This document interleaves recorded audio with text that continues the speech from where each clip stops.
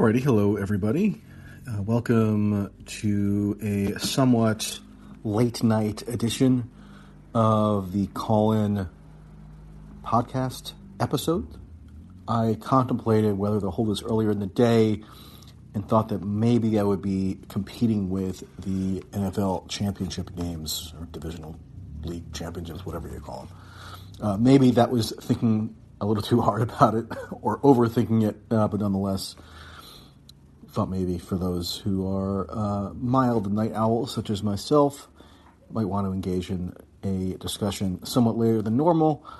I'm going to do a bit of an introduction just based on some of my recent observations about this Ukraine situation and particularly the U.S.'s role. And then anybody else who has thoughts, please chime in. And I also want to kind of preface this by saying I don't purport to be any kind of expert, notwithstanding the cheeky name of this show, Gathering of Experts, on Ukraine, right? I can't speak the native language. I don't have an intense familiarity with the kind of nuances of the political or military landscape there. Many of the cultural dimensions are somewhat alien to me. So I can't opine with any authority really on the inner workings of Ukraine, although I will at least strive this coming week to have another episode with somebody who does have more firsthand experience in Ukraine. So look forward to that if you're interested. But what I can claim, some measure of expertise, I wouldn't even call it expertise, but some measure of awareness or informational competence on is the workings of the U.S. government and the U.S. society. U.S. kind of cultural dynamics vis-a-vis foreign conflicts or potential foreign conflicts. So that's the element of this that I choose to focus on. And as the world's leading hegemonic power for at least another decade or so, the U.S. does play an extraordinarily outsized role in all manner of foreign conflicts around the world. I mean, it's pretty amazing. Just in this past year, right? Or even just this past 6 months, we've had genuine efforts to gin up the U.S. government taking a military response, meaning either invading or attacking 3 separate areas in totally different parts of the world. And I'm not saying that an invasion or a U.S.-led invasion was necessarily likely in any one of these cases, but just think of the extraordinary breadth and scope of U.S. military power and the U.S. kind of global influence that we had in the summer of 2021, a push on the part of some, didn't really get anywhere, but a push on the some for the U.S. to invade Cuba. Okay? The U.S. did take other efforts beyond a direct military intervention because that would have clearly been just so comically disastrous that it wasn't seriously contemplated. It didn't gain traction in Congress or in the executive branch, and I covered that at the time if you're interested on my Substack. So you have Cuba. Then there was a flare-up around how supposedly a Chinese invasion of Taiwan was imminent, and that the U.S. must take a more active role in potentially thwarting that, and it was then revealed that there are certain U.S. military forces deployed to Taiwan in quote-unquote training roles, whatever that exactly entails, we don't have a full picture of.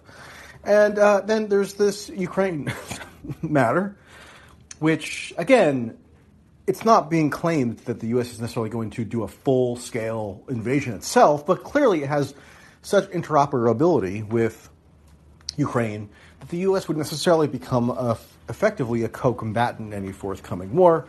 And then on top of that, as I slip my mind, there's always a looming threat or claimed threat of some kind of conflict involving Iran.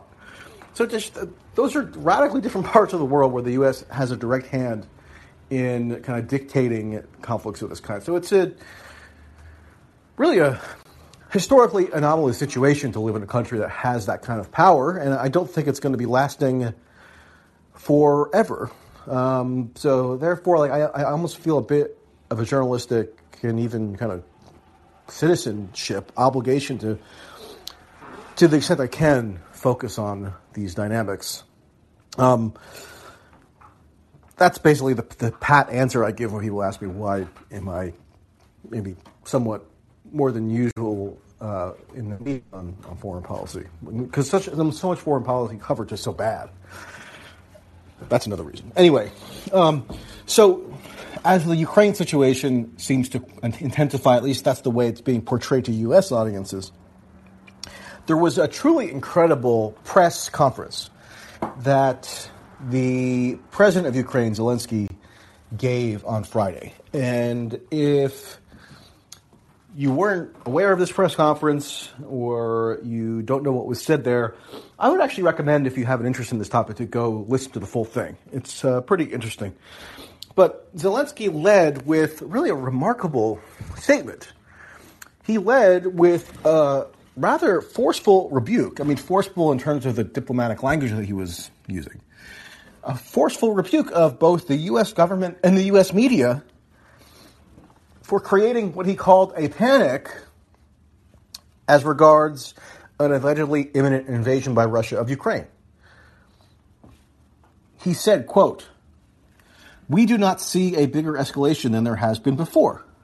Yes, the number of troops has gone up, but I was talking about this in early 2021 when there were drills. I don't think the situation is more intense than it was at that time." So what is he saying there? He is saying that when Russia conducted military exercises in this same vicinity a year ago, there was not anything like the same claim that a threat of invasion was a real thing. He, in fact, is downplaying the severity of the situation by saying that it's roughly the same as what happened a year ago.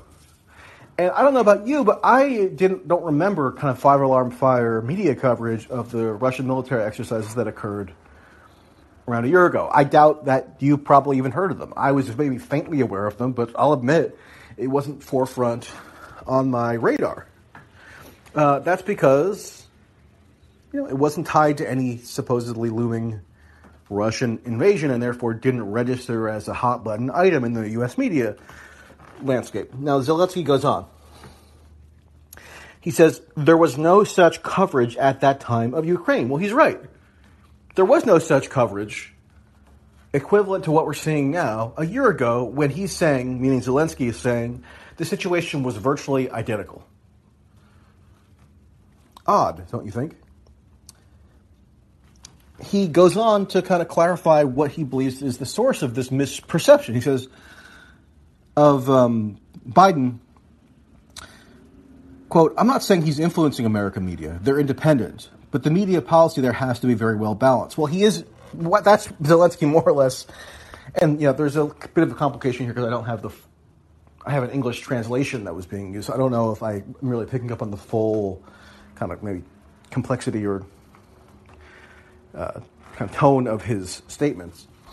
But when he's saying that Biden isn't influencing the American media and they're independent, well, he's saying that he is influencing the American media, meaning Biden. So, in other words, Zelensky is insinuating that Biden's statements on this subject have influenced, or the Biden administration's subject on this statements on this subject have influenced the tenor of coverage in the U.S., which is obviously true. And Zelensky continues, "The media policy there has to be very well balanced," meaning he's saying that the coverage in the U.S. of the Ukraine-Russia situation is not imbalanced. He's saying it is. "The image that the mass media creates is that we have troops on the roads, we have mobilization, we have people leaving. We don't need this panic," Zelensky says. He further notes that certain high-level officials, doesn't say Biden by name, but the clear indication is Biden, because Biden outright predicted at the press conference 10 days ago that Putin was going to invade Ukraine. I mean, that's a dramatic thing to do for the U.S. president and kind of just upends the entire situation. If you're living in some country and the U.S. president predicts with seeming certitude that another country is going to be invading you, well, that kind of is a big deal and kind of alters the dynamics of whatever the situation is. And Zelensky says that those kinds of predictions are, quote, not even using diplomatic language. So they're causing panic in his mind. I mean, this is actually a very lightly veiled repudiation of so much media coverage and kind of government official chatter on this subject. And remember, it's even more damning, even more indicting, coming from Zelensky, who is, a recipient, eager recipient of huge amounts of foreign military aid, and particularly from the U.S. Now, I think the word aid tends to be a misnomer because, aid to me has a bit of a connotation of, this kind of benevolent, uplifting provision of items like food or medical supplies in a humanitarian situation. Shipping off, missile systems or missiles, period, manufactured in the U.S. by Raytheon, it doesn't truly strike me as the typical thing associated with, quote, aid, but that's sort of a semantic issue. And so for Zelensky to be condemning the media and government-fed narrative in the way that he is, given his standing as an ally of the U.S., a recipient of these arms, and being the country that would get invaded, supposedly, should, I think, emphasize to outside observers how distorted he does view the situation as being as a result of the U.S. media's treatment and the U.S. government's kind of provocations, if you want to put it that way. Because think about it. Why is the U.S. government and why is the U.S. media more alarmist or more kind of in a frenzy about a potential invasion of Ukraine than Ukraine itself? I mean, does that strike you as odd? It should. It should raise a few red flags, I would think. It's like if the U.S. was blasé about a potential invasion from some other country compared to country number 2, which is saying, hey, you should be so scared about country number 1 invading you. I mean, it wouldn't really make any sense, and yet that is apparently the current situation. Now, one thing that you'll see in the U.S. commentary on the subject of Zelensky's statements here is that, you shouldn't take it at face value what he's saying. Because he has to play these dual roles where on the one hand he's kind of placating maybe political discontent in Ukraine. He has to project confidence. He has to calm the markets and so on and so forth. Though maybe all that's true to some degree, although I don't know how the markets would be calmer in the event of an invasion, right? So, why would he be so concerned about calming the markets now if an invasion could happen imminently and that would be even more of an economic disruption? But leaving that aside, whatever his ulterior motives or his secondary kind of motivations may be, why is it that we're instructed to be so skeptical of Zelensky's reading on this situation, or at least his public reading, yet we have no cautioning of skepticism regarding American officials' pronouncements? I mean, every day now, it's sort of bizarre on TV and on other media venues, social media, everywhere, press conferences, we have U.S. politicians going up on stage, senators, everybody, the president, and making the most kind of provocative and belligerent statements about what Russia is purportedly doing in Ukraine, and yet, we're not supposed to have any skeptical attitude toward whatever their ulterior motives might be. And what might those ulterior motives be? Well, I mean, a lot of people, I think, present the reasonable hypothesis that there could be a financial motive involved in that, many of these politicians come from districts where weapons are manufactured. I mean, the Raytheon is headquartered actually in Massachusetts, and it's a big boondoggle for kind of their constituents. I think that's always a dynamic with regard to U.S. military policy, so it might not be dispositive here, but it's one thing. It's one potential ulterior motive, right? Another potential ulterior motive is that the Democrats in particular over the past 5 years have been radicalized around the issue of Russia, such that it's politically untenable for them to take out a more, quote, dovish position on Russia today because they view Russia as responsible for installing the greatest kind of fascist menace or whatever in history in the form of Donald Trump in 2016. other ulterior motives could be just the kind of grandiose ideological delusions. You have Rob Portman, who's the Republican senator from Ohio, on the Sunday TV shows today, kind of proclaiming how now Ukraine represents kind of the last battleground for freedom in the world, and we all have to be united in protecting freedom in the form of Ukraine. So kind of imputing these symbolic kind of dimensions onto Ukraine.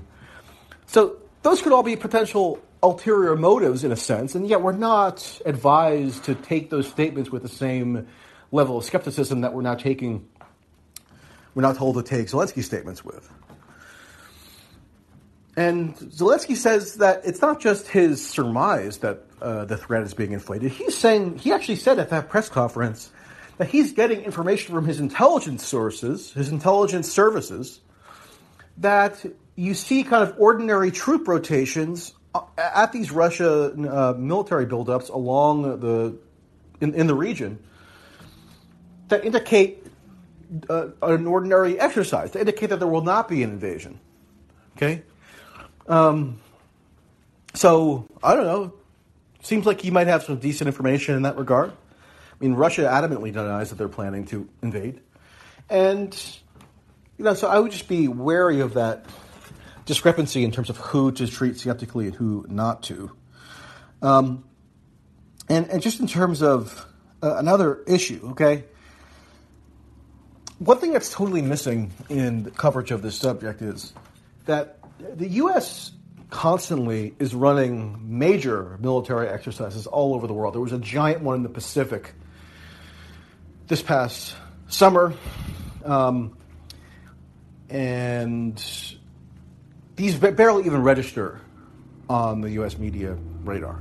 Few people even know what a military exercise is or are aware that they happen. And when Putin sat down for an interview with NBC News in June, the issue of the 2021, so the buildup that happened a year ago on the Ukrainian border or in that vicinity, was presented to him by the reporter for NBC, who clearly thought that he was, getting a scoop of a lifetime by being sort of pointlessly antagonistic toward Putin. Not that you shouldn't be antagonistic as a journalist, but it just seemed like he was kind of parroting a lot of very trite orthodoxies to kind of get a rise out of Putin. And by the way, could you imagine Biden sitting down for a protracted TV interview with a Russian media source? I tend to doubt it. But here's what Keir Simmons, who is the NBC correspondent, says in the interview with Putin from June of last year. He says, quote, in the case of neighboring Ukraine, earlier this year, the European Union said you had more than 100,000 troops on the Ukrainian border. Was that an attempt to get Washington's attention? Well, first of all, when we're being told that the 100,000 plus troops, so roughly similar number, that are amassed today indicates an invasion, why weren't we told that a year ago when it was the same number of troops that were amassed? Now there will be explanation for that, meaning they're in slightly different positioning, and there are different shipments of potential arms and troop movements and such. Well, okay, maybe it's not 100% the same, but it's comparable enough that it's odd, it would seem, that a major military exercise a year ago didn't arouse the same level of alarmism. But anyway, Keir Simmons asks Putin, was that an attempt to get Washington's attention? And Putin responds, look, first, Ukraine is itself constantly, and I think still doing that, meaning military exercises, by bringing personnel and military equipment to the conflict area in the southeast of Ukraine, Donbass. Two, is that we conduct exercises in our territory and not just in the south of the Russian Federation, but also in the Far East and in the north, in the Arctic. He says, simultaneously, military exercises were being held in different parts of the Russian Federation. And at the very same time, the U.S. was conducting its own military exercises in Alaska. Do you know about anything about that? Probably not, but I'll tell you I do know. And that's in direct proximity to our borders. But that's in your territory, on your land. Now, did you know, I looked that up just to verify what he was saying, and it's true. There was a military exercise in Alaska in that time period called Northern Edge, Operation Northern Edge, in Alaska, which is a biannual military exercise that the U.S. military runs in Alaska, which, parts of Alaska are actually very much in the vicinity of the U.S. The U.S. had kind of joint operations or communication lines with Russia during the Cold War, with the Soviet Union, rather, during the Cold War on some of these, Aleutian Islands and such that are very much close to Russian territory. And so, that military exercise is such an afterthought that it's not even an afterthought. Most people are not even aware that it exists. And yet we're told that this Russian military exercise must inevitably be leading to a full-fledged invasion. Now, I'm not saying that Putin is a great person or that I would want to live in Russia under his rule, but, it is true what he said there about the military exercise and how the current exercises are on his borders. And there really isn't much evidence at all at this point that I'm aware of that Russia does plan to launch a full-scale invasion of the kind that is being prophesied and of the kind that Biden, the president, said was definitely going to happen, beyond the leaks that we get out of Western intelligence agencies and the kind of innuendo and rumor that a lot of Western and U.S. officials seem to constantly be peddling. So, is the U.S. or is Biden manufacturing a panic here and deliberately? There seems to be some intentionality behind it, that's for sure. How did it become such a dominant issue?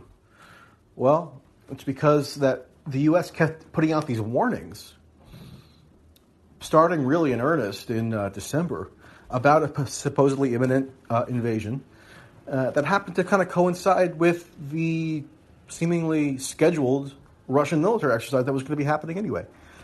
So what will be the consequence for all the people who are prophesying such an imminent threat if it doesn't come to pass? Probably nothing. Probably people will just move on and ignore that it ever happened. So anyway, that's just a bunch of things to bear in mind about the current kind of color of the media coverage on this subject. And again, I would urge you to watch that press conference from Friday with Zelensky. If you haven't, it's pretty easy to find on Google. Okay, going to take a couple of callers. Let's see here. All right, for Revolution, go ahead. You have to unmute.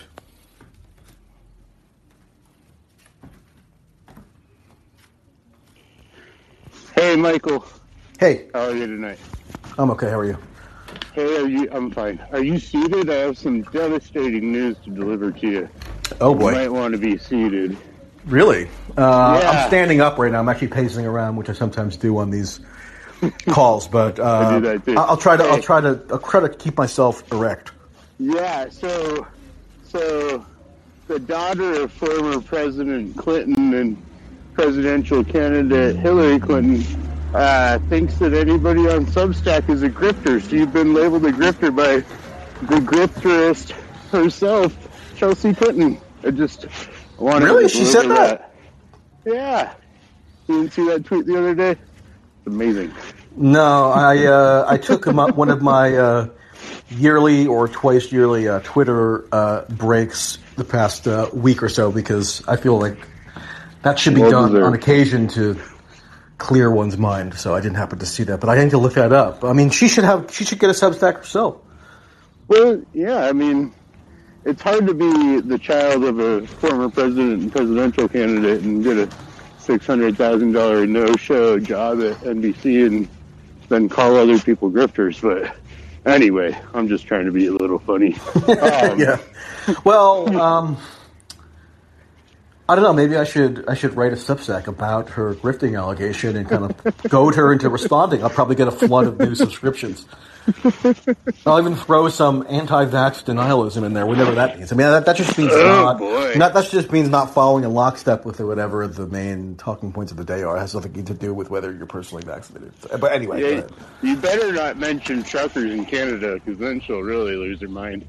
But anyway, hey, this Ukraine thing's a little scary, honestly, because, you know, I think it's, frankly, in my opinion, to my eyes, one of the closest times we've come to war with Russia, and the rhetoric is just really aggressive. You know, what's interesting is Biden had that press conference, you know, a week and a half ago, where he was kind of had some nuance about the conversation and the Russia issue, and then the media jumped on him, kind of like they did after, you know, the Afghanistan pullout, and really kind of pushed on him hard.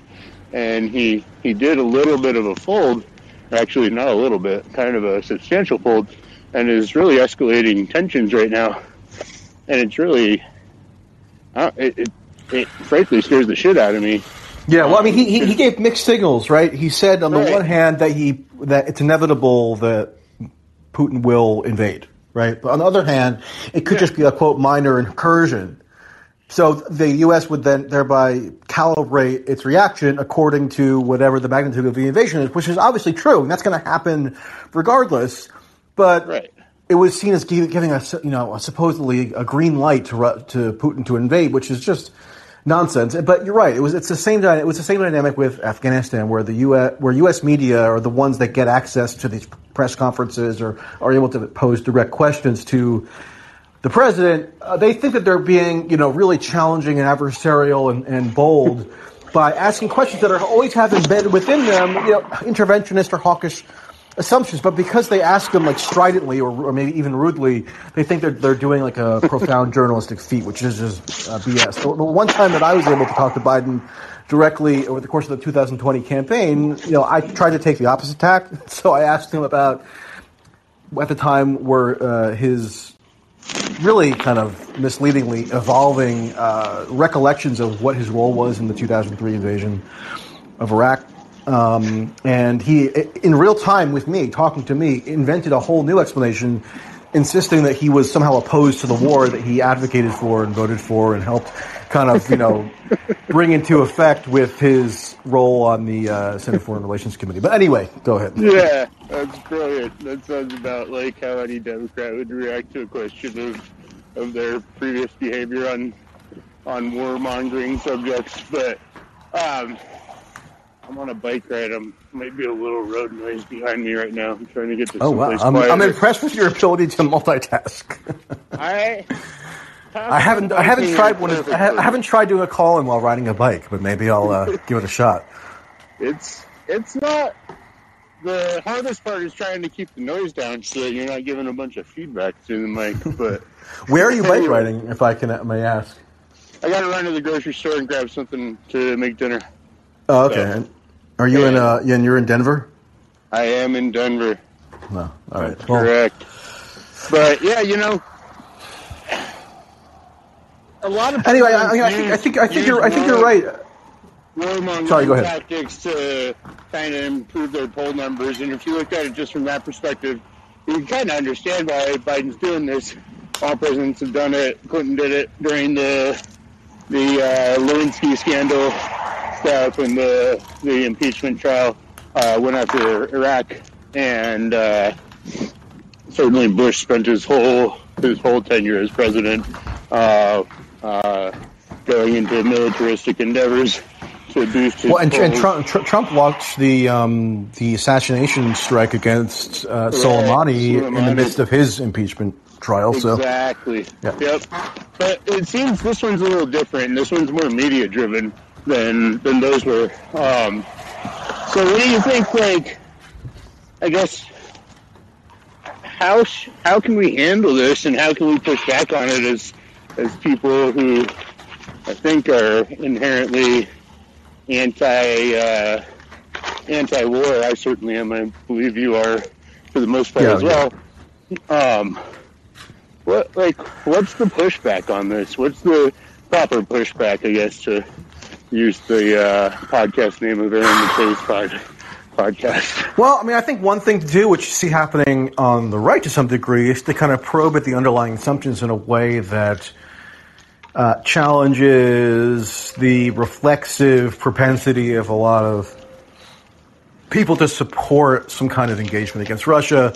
Tucker Carlson is on TV now, kind of challenging that logic, and you see a lot of people, fretful about it because they think, and even Chuck Todd posed a solemn question about it earlier today to Rob Portman, the senator from Ohio, and showed him this clip of Tucker Carlson on a monologue, which was kind of an innocuous clip. It was just, it just wasn't gung ho pro-intervention rhetoric, and so that was seen as really scary because maybe some segment of Republicans aren't as enthusiastic about pro-war initiatives vis-a-vis Russia anymore. So we have to really handle that, according to Chuck Todd, because it's dangerous for democracy or will embolden the insurrectionists on January 6th or something like that. Whoever knows what his You mean Chuck theory Todd? is. I like calling him Chuck Todd like Matt Taibbi does. Yeah. I call him Sleepy Eyes Chuck Todd. And similarly on the left, or I guess more among liberals, even to some degree on the left actually, but what could be done, I think, or what ought to be done, is to try to pierce through a lot of the domestic propaganda since 2016 that I think is inevitably kind of clouding, or at least informing, their perception about what is warranted here, because they view Russia as this great geopolitical menace. And so the attitude has been totally inverted since, Obama infamously, as everybody seems to recall now, chided Romney in 2012 for calling Russia the number one geopolitical foe of the U.S. So I think one way to address it is to kind of drill down into some of the kind of unexamined assumptions underlying the belief that the U.S. must be an active participant in some kind of forthcoming war. It's not just a participant, really, in the case of the U.S., because if you listen to what Zelensky said, and if you listen to what other Ukrainians are reporting, the U.S. seems to be intent on provoking some kind of military confrontation that might have not otherwise happened but for the U.S.'s interventionist role. So that's kind of crazy. And yeah, I agree that it's a troubling situation because one incident or one accident or one miscommunication or one exchange of fire, and who knows what stuff could escalate to. Biden's sending troops to Poland and Romania. And actually, on the topic of military exercises, which I forgot to bring up in the introduction, one thing Putin had also mentioned in his NBC interview last June was that NATO, which is basically the U.S. in conjunction with NATO, so it's a U.S.-dominated exercise in accordance with NATO, was doing military exercises in very close proximity to Russia in 2021. I mean, they were staging kind of live fire drills in Estonia. And yet, that doesn't get coverage at all in the U.S., hardly. Right. So I think, bringing some of that information to the fore so people at least are aware of the context of this more thoroughly, that would be a good idea. But, who knows? Unfortunately, the senators love to brag how united they are in supporting pro-war measures vis-a-vis Russia and Ukraine. And to the extent that Republicans are criticizing Biden, it's that they're saying that he's an appeaser, or that he's not aggressive enough. So, I mean, it's kind of a bad situation if you're somebody who, I guess like us, is inclined not to see World War III breakout. All right, thank you, sir.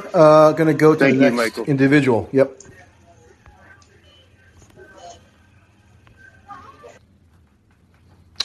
All right, Jenny. Hi, Michael. Hey. I'm calling from Colorado, too. Oh, maybe you two should get together for coffee, platonically.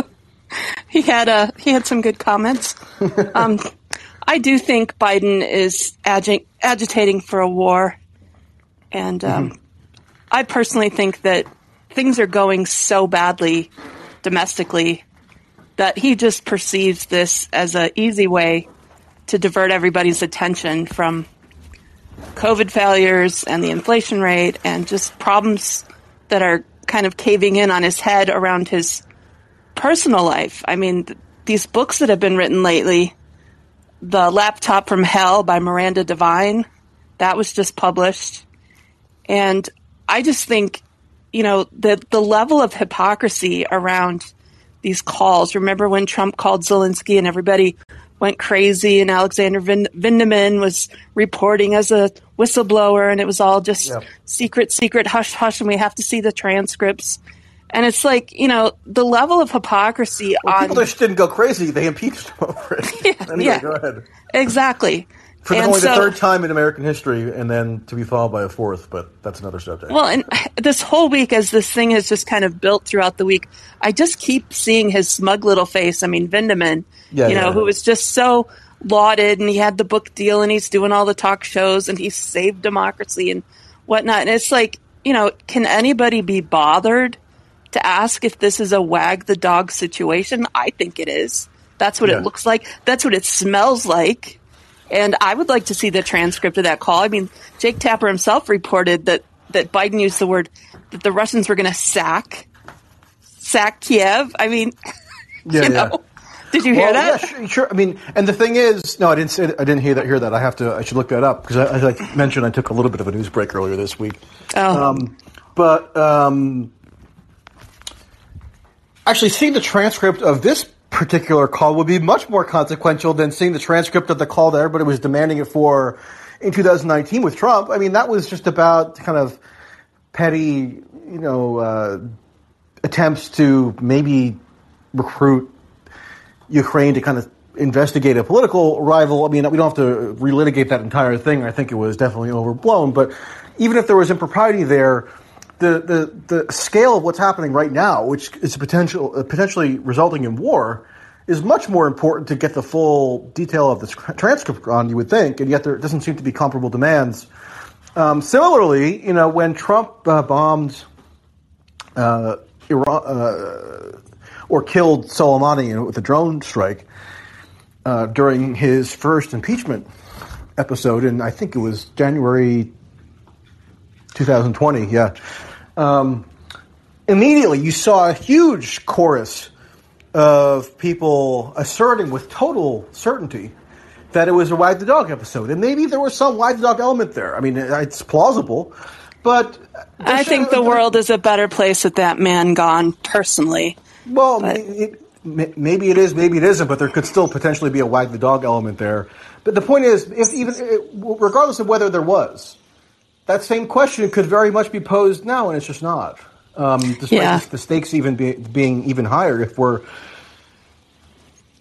what's being foretold does come to pass, which is that this will be the largest conflict in Europe since World War II. I mean, so maybe there is a political component, but nobody seems to be moved to even raise the question, as you mentioned.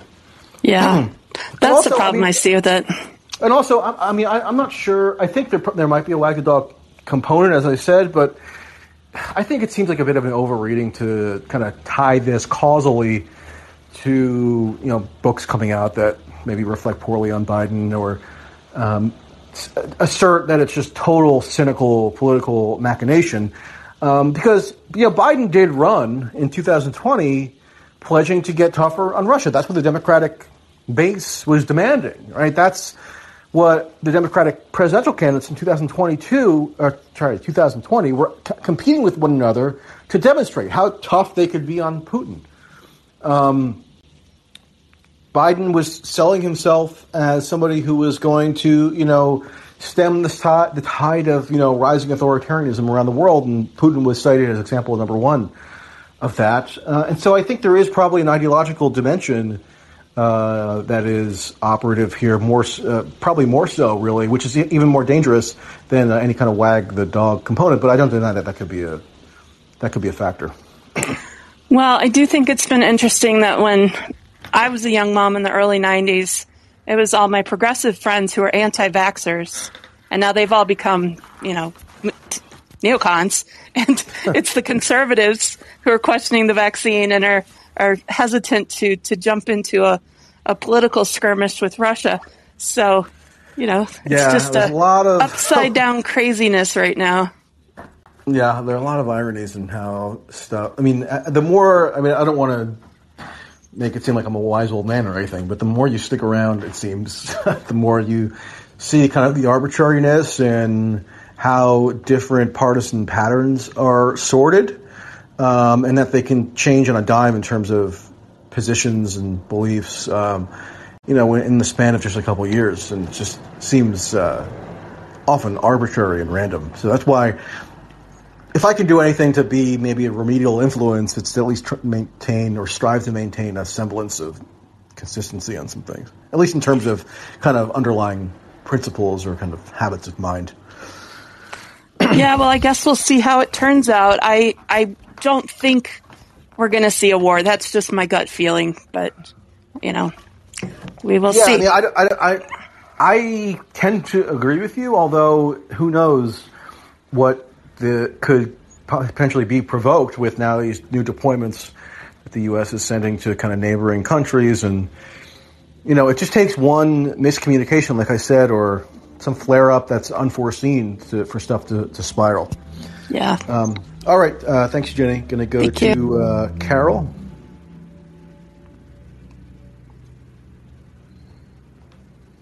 Carol, go ahead. You have to unmute. Sorry. Hi. Hi. Yes. Well, first of all, I wanted to say that I appreciate your reporting on the aftermath of the George Floyd protests last summer. Oh, thank you. Yeah. Yeah, that still gets cited all the time to me and brought up just because it was so so few people seem to have any interest in doing it, which was, even though it was fairly simple journalistic work, which is just to walk around and talk to people and chronicle and document things. So yeah, it shouldn't have been such a major accomplishment to have done it, but I guess I'll take it. Yeah. Well, yeah, I definitely appreciate it. I think it was, somebody actually talking to people whose businesses were ruined and just, going to report the devastation that happened. So, yeah, I appreciate it. But regarding this Ukraine matter, I really don't know what to make of it. I don't know, if this is something that they had planned, that the Biden administration had planned to do to sort of take on Russia during his term in office, or if it was just something that happened spontaneously. I have a feeling that it's something that they have planned to do. And I'm wondering how much the Nord Stream 2 pipeline has to do with it. What do you think about that? Well, I'm not sure if I mentioned this on a previous call-in episode, but I've tweeted about it anyway. But there was a really telling piece of reporting, or tidbit anyway, in the Financial Times in November 2020 after Biden was elected, where an anonymous Western diplomat was quoted. I mean, who really knows who that could conceivably be, but it was high level enough of a person to be quoted in the Financial Times. And this person was asked about the incoming Biden administration's foreign policy posture, and he or she said the following. Quote, "There is a hatred for Russia amongst Biden's team that is really amazing. It's just not rational. It's very emotional." Or it is not just rational, it's also very emotional. So that's a foreign diplomat observing the incoming Biden administration and seeing that there's this seething emotional hatred for Russia that is going to manifest in the form of policy. Now, just a few months later, or around this time, that initial military exercise that Russia conducted in the same vicinity, or in a similar vicinity, in the proximity of Ukraine, was building up. So, military exercises tend to occur, at least in the U.S., on a repeating basis, biannually, whatever. So the U.S. probably had some good indication that the same thing could be happening again, because there's still, a conflict in Ukraine in the east, and, it's not as though that had been settled. So I think, it's definitely within the realm of possibility that they knew that there would be a subsequent training exercise, and that they would have the opportunity now to portray it in the most kind of alarmist possible terms. You saw leaks to the to the media in December of last year, telling about how supposedly an invasion was going to be imminent on the basis of this military buildup, without really any corroborating evidence other than the fact of the buildup, which had already happened the year prior. So, I mean, I don't have proof that it was planned, but I don't think it's an unfair surmise, right? I mean, I would love to see more reporting done on that by journalists who have access. But, I doubt you're going to see that because they're mostly focused on complaining that Biden isn't aggressive enough, just like they were complaining that he wasn't, he botched Afghanistan and that Trump wasn't aggressive enough on Russia or with North Korea. I mean, this is always the tack taken by at least the elite corporate media, who they kind of pontificate as being, holding power to account, but really what they're doing is just parroting all the kind of stale pro-intervention maxims under the guise of adversarial journalism.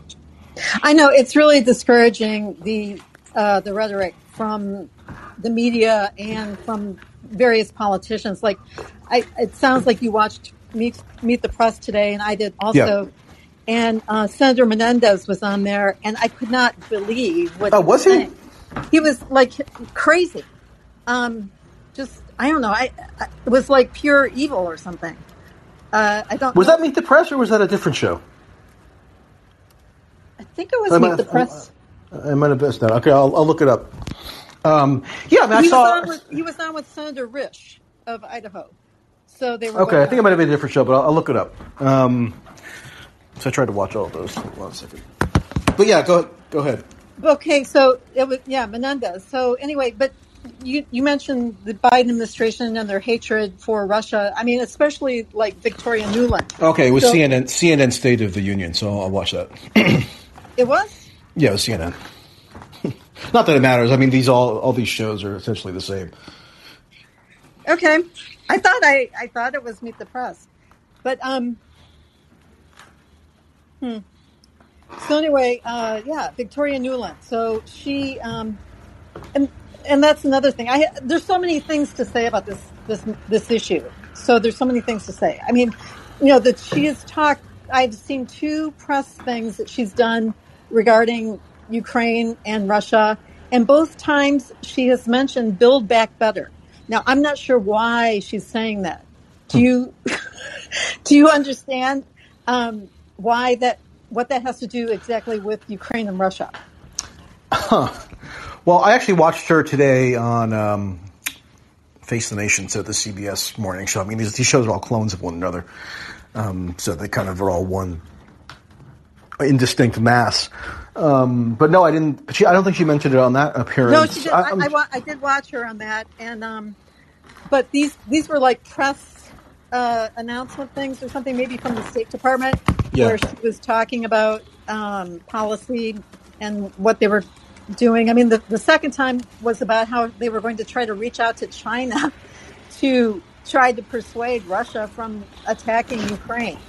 And that's another absurd okay, so on January 12th, she tweeted from her official account, Russia has created this crisis out of whole cloth and will have to justify to its people why it is stoking a potentially very bloody and costly conflict for Russia rather than focusing on its own citizens' health and on Russia's own significant challenges and building it back better. Yes. Yeah, it's creepy. I mean, I guess she's saying that they should be focused on,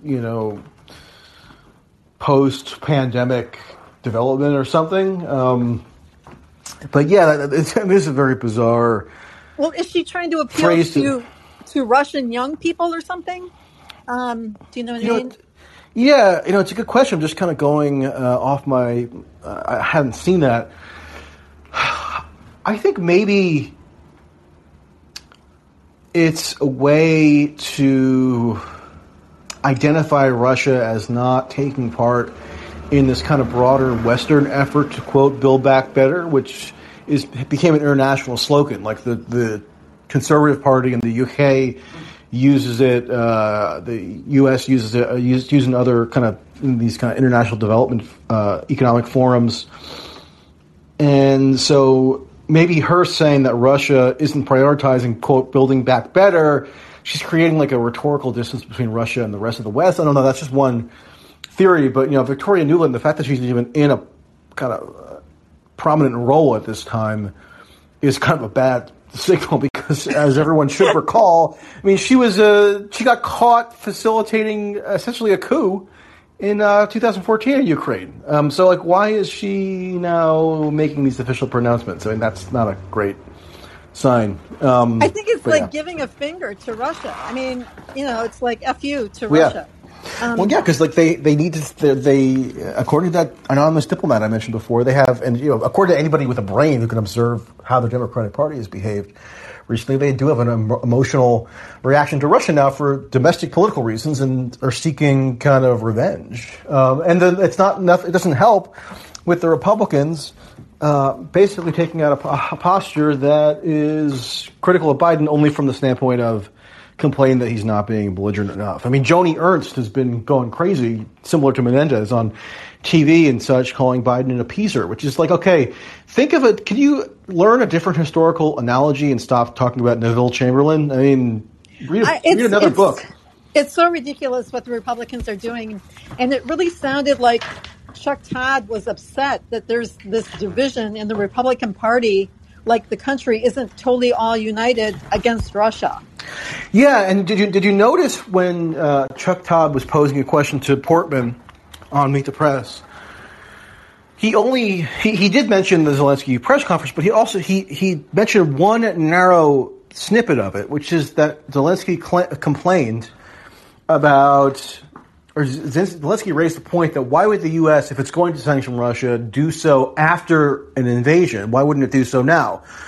And he wasn't necessarily even calling for sanctions, although I think he does support that. But he was making the point that the sanctions, were they to be leveled, wouldn't necessarily be to help Ukraine, because they would already be invaded at that point. It would be to serve some domestic American purpose, right? So, because if you wanted to prevent an invasion, and you thought sanctions could prevent an invasion, which I don't think they even really can, there's no evidence for that.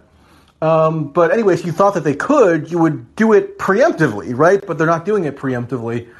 And so that was Zelensky's point. But Chuck Todd distilled that into a very narrow question that he posed to Portman of why isn't the U.S. doing what Zelensky wants and leveling these sanctions preemptively. And he also omitted the entire other critique that I mentioned at the top of this that Zelensky offered about how the U.S. media, which presumably would include Chuck Todd, that they're stoking this panic and that they're not giving a balanced depiction of the situation, right? So it was that whole thing was a joke with Chuck Todd, who's not the brightest bulb in the chandelier. Yeah. And, I'm kind of concerned about Zelensky's safety, actually, at this point, because, he's not towing the line that he's supposed to be towing. Do you know what I mean? I mean, he's supposed to be like our guy, and he's disputing what our president is saying. So, I'm wondering if he's kind of expendable at this point, and he would have every reason in the world to not dispute the American line if he believed that he was actually at imminent risk of being overthrown. I mean, he could actually face, death if that were to happen. So why would he be disputing this alarmism from the U.S.? I mean, he has the most reason of anybody to be alarmed, and yet this is the tack he's taking, which I think ought to really be underscored in terms of how people are viewing the supposed imminence of this threat. I think he should, if I were to give him advice, I'd tell him to keep talking about it, to keep acting like and telling the world what reality is. You know what I mean? I think that would save him, but who knows what will happen. Yep. But all right. Well, thank you, Carol. Yeah. And thanks everybody for listening. And like I mentioned before, I'm working on getting a guest for sometime this coming week that has more direct experience with Ukraine, and we'll have an additional discussion then. So tune in and have a great night. Bye-bye.